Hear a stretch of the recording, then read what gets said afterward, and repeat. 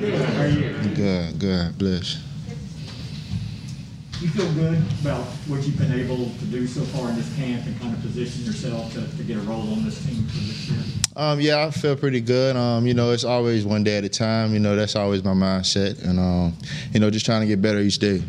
How many people haven't seen you and don't know what you can do? I mean, being out and people not knowing what you could do. You say, is it hard? Yes. You have to prove yourself. It could be not hard, but it could be sometimes frustrating. Like when I hear somebody say they're surprised, I'm like, man, I've been in the league for, an odd number of years. So just look at some film, I guess. But, it is what it is. You just got to take the good with the bad.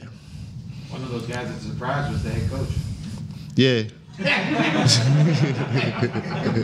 Yeah, no, it's always impressive to, have a shout out from your head coach especially. And, we just got to keep building this thing on.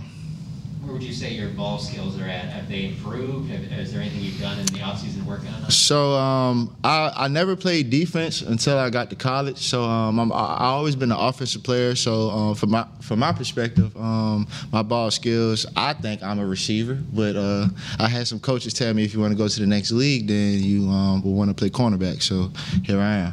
How much have you and Trayvon Diggs talked about that? I know he views it the same way.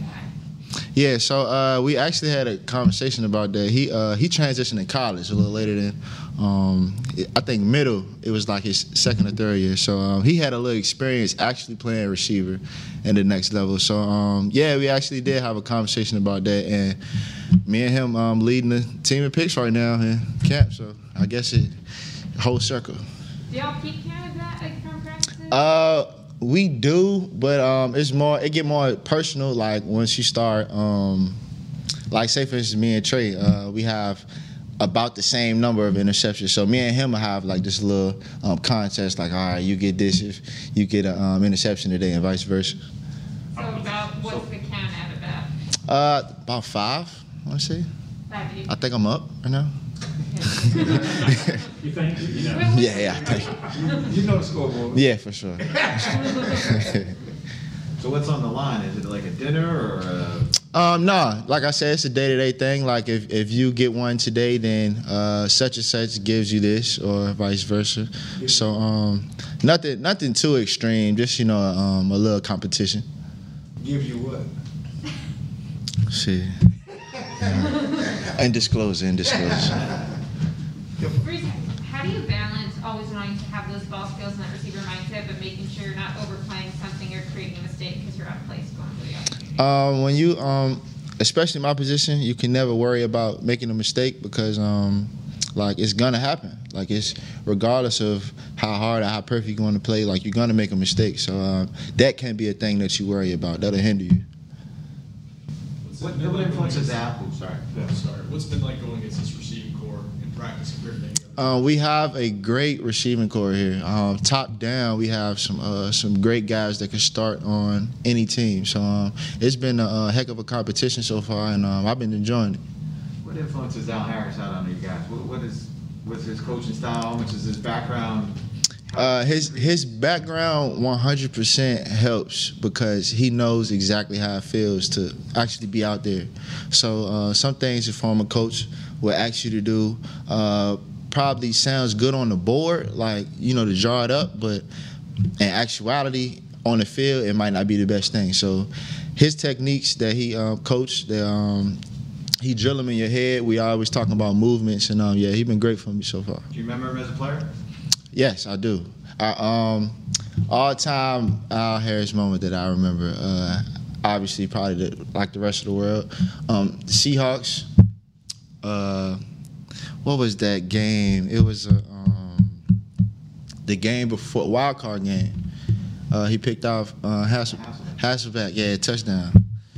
Game winner, so yeah, that's my all-time. Like said he was gonna take At the coin toss, right? Yeah. Al talk to you about that, or? No, I actually haven't had that conversation with him yet, but I guess we'll have it after I get a game winner. Inside or out make any difference to you? No, not really. I've played both since college. Like I said, my transition from offense to defense actually helped me with that because I can look at like the QB's perspective and also the receiver. So no, I can't say it's, but it is different. It is different, but I'm comfortable with both. Do you feel like you're a different player at all today than maybe before the year off last year? No, I've.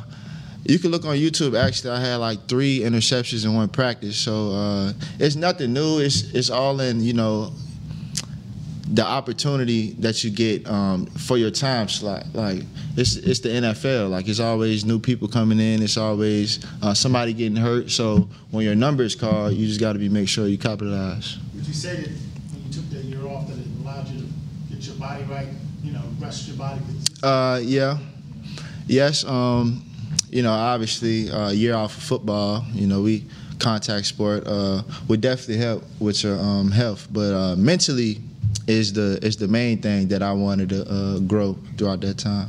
How did you go about that? I actually started reading books, which I never did before, but we was all in the house, and I was in there with my son, so I wasn't able to do much but train, just go home and watch my son. So, reading books, man, just expanding, my mind, expanding my vocabulary, knowing how to assert myself in any situation. Any favorite ones that you read?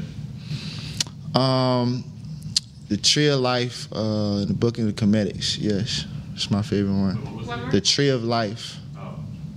What struck you about that one? Knowing how the universe is inside of us all. That's the best way I could put it. You, of course, weren't around this team last year, but from the beginning of training camp till now, where do you feel like y'all most improved as a defense? We took that first step, that first game. So just getting our play style together. It's a new team, new coach. So our DQ really wanted to harp on our playing style. That's just effort. Being an expert in the scheme and just going at it, and obviously the ball is very important. Would you say that because of that you need a lot of high football IQ guys? 100%. High IQ will get you a long way in the NFL, regardless of your position. I know a few vets that could barely run, but they still out there making plays. So I know it's more mental. You've been in the league since 2016. Yes, sir. Is there anybody that Micah Parsons reminds you of, or is he kind of just a different guy? I can't say he remind me of anybody because I never met somebody that's 250 or on a 4.3. I mean, have you? I never heard of that. So it's definitely amazing to see, and we actually got the same birthday. That's like my twin. How many years apart are you? How old is he? 22. He's 22. Five.